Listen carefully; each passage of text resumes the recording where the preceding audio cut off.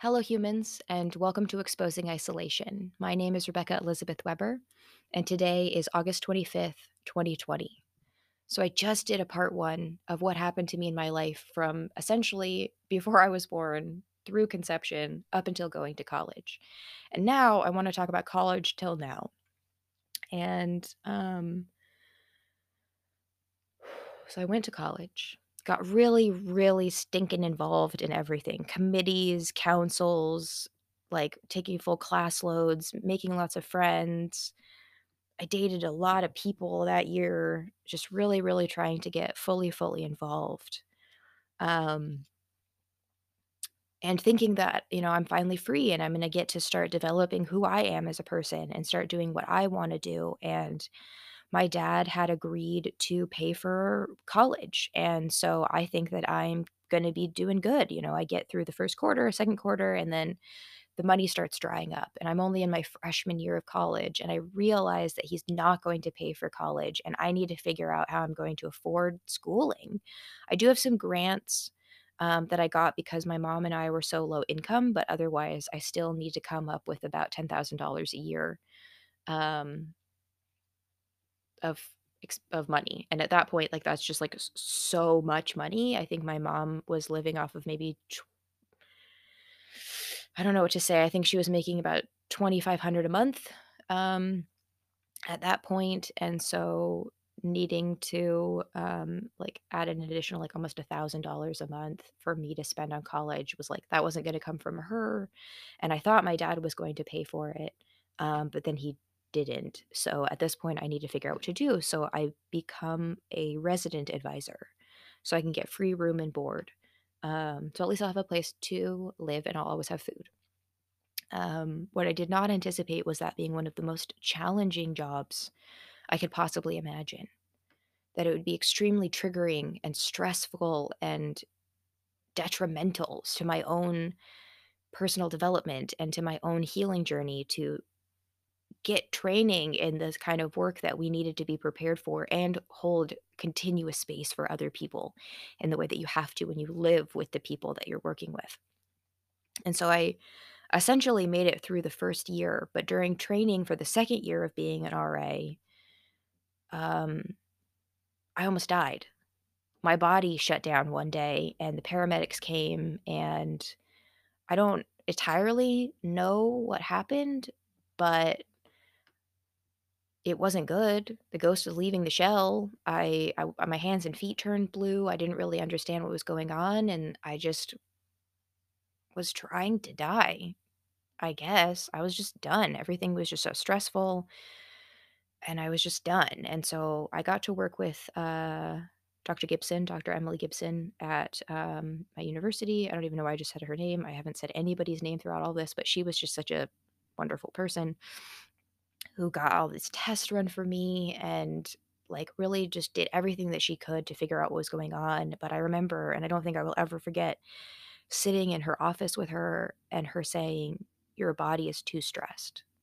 I don't think your body can really handle stress ever again. Nothing is inherently wrong with you other than the fact that like your body can't handle being this stressed all the time." But she didn't know what I could possibly do about it because I was starting my second year of being a resident advisor. I was a full-time student. She didn't know my family background or my experience level. She just told me the truth that my body was never going to be able to maintain any sort of stressful responsibilities going forward. And she was right. And it couldn't, and it didn't. And even though after that, I spent the following 3 years running an organization about self esteem, body image, eating disorders, self harm, suicidality, and mental health issues because I needed help so damn much that I thought that the only way that I could ever get any of that help was to start an organization that was providing that exact help to others. I thought that somehow that would get me what I needed and that somebody would turn around and look at me one day and see what it was that I was going through and find solutions. I was connecting other people with people who were helping them. I was healing others with my words and my actions. People were getting better. People were feeling better, but I wasn't. And And then early in 2015, when I was 24 years old, a couple of years into my relationship with my now husband, several years into running my organization, Middle Women, my body shut down again, different this time. I didn't bounce back at all. When my body shut down in early 2015, I stopped being able to walk. I stopped being able to eat or function. I just wanted to die. I couldn't do anything. Thomas had to bathe me. He had to slowly walk me around the block to get me outside. It was just, it's not like I had never been miserable before, but my body had never just completely given up to try and get me to take a break. But the problem was there was no support to take a break. There was no money to take a break. We couldn't afford where we lived if I took a break. At the time, honestly, I wasn't making any money anyway, so I don't know how we were affording anything we were doing as is. But me taking a break, me stopping to try and heal myself, which I knew absolutely nothing about. Nothing. I didn't know how to take care of myself. I didn't know how to deal with multiple chemical sensitivities. I had used scented products up until I had met Thomas. The only reason I had even known about being fragrance free was because his mom has multiple chemical sensitivity. Before I met him, I was scented as anyone. So by 2015, a couple years into knowing him, all of a sudden I'm supposed to know how to be healthy. I'm supposed to know how to take care of myself. I'm supposed to know how to recover. I'm supposed to know how to access help and resources, find doctors, explain my situation to them, go seek mental health counseling, get them to help me with my pain and my situation. And I tried. I went to a lot of appointments. I felt like I did the right things. I signed us up for food stamps. I got us on Apple Health.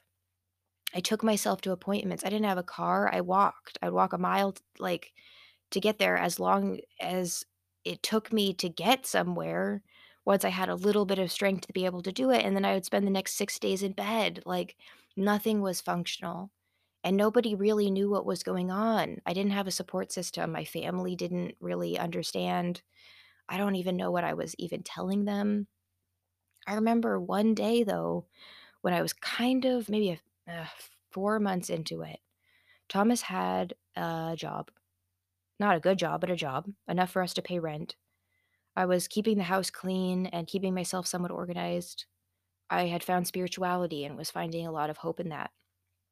And I was talking to my dad and telling him that I was starting to feel a little bit better and about like what I was doing that day. And his response was, "Oh, you're just going to be a housewife for the rest of your life. How disappointing." And that's what I got from him. That's the reaction I got from him for trying to take care of myself.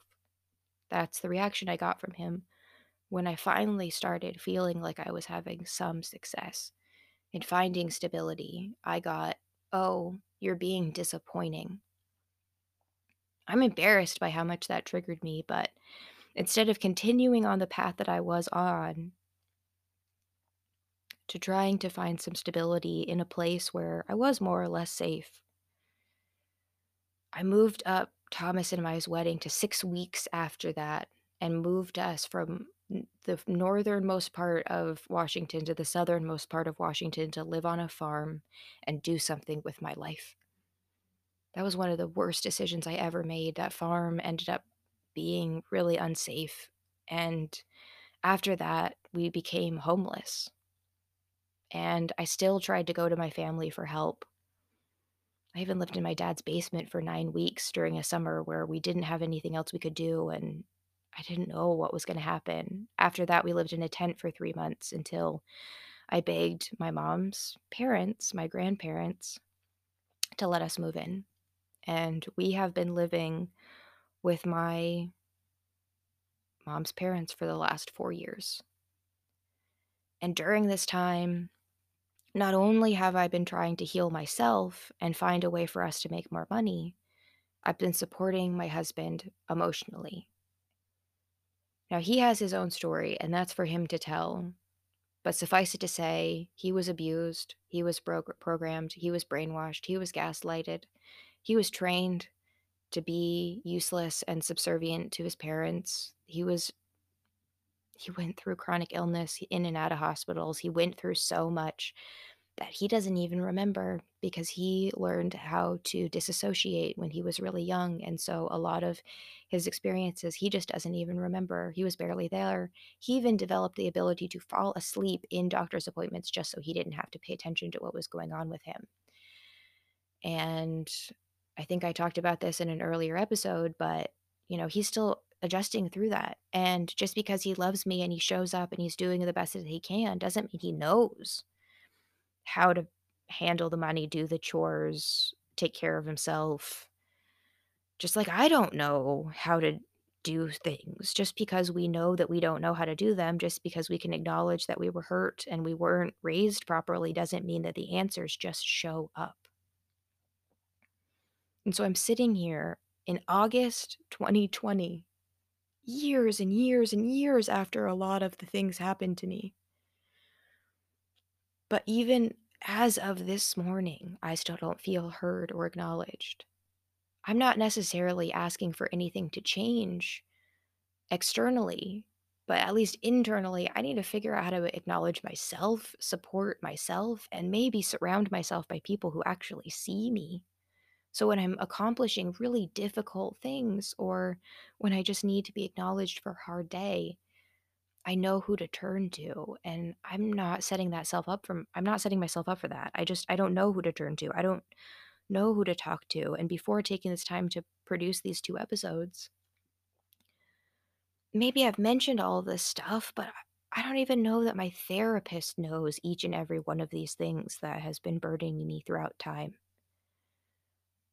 And I'm still holding on to all of this in so many ways that I wish I wasn't. I haven't spoken to my father or anyone in his family for well over a year. And I'm still trying to have boundaries from other people, even in my mom's side of the family, who never actively abused me per se, but think that aggression and abuse and teasing and bullying are funny, and I don't, and I get really triggered when I go to family events and people are like hitting each other and teasing each other and making fun of each other because I've been hit and I've been bullied and I've been teased to the detriment of the safety of my body, of my life, and I just don't think it's funny. I keep trying to find a place for myself where I can be useful and helpful and teach, and at this point I'm not sure what that's gonna look like because I just have to start doing things for myself, but I don't know how to do them without other people. I don't know. I'm confused. I'm lost, but at least I took the time to explain some of the hard truths that I haven't wanted to explain because I didn't want to embarrass anybody. I've never wanted anybody to feel bad or look bad, but the truth is, I feel bad. I'm not okay. And until I can find a way that I'm okay, there might be consequences. I might have to talk about things that make people uncomfortable. I might have to out myself and deal with some really hard things. That's okay. I've been dealing with hard things the entire time. If you listen to this, thank you. The only point was for me to just say it, and I got to. So I'm grateful for this platform in that sense, and I'll catch you on the next one. Bye.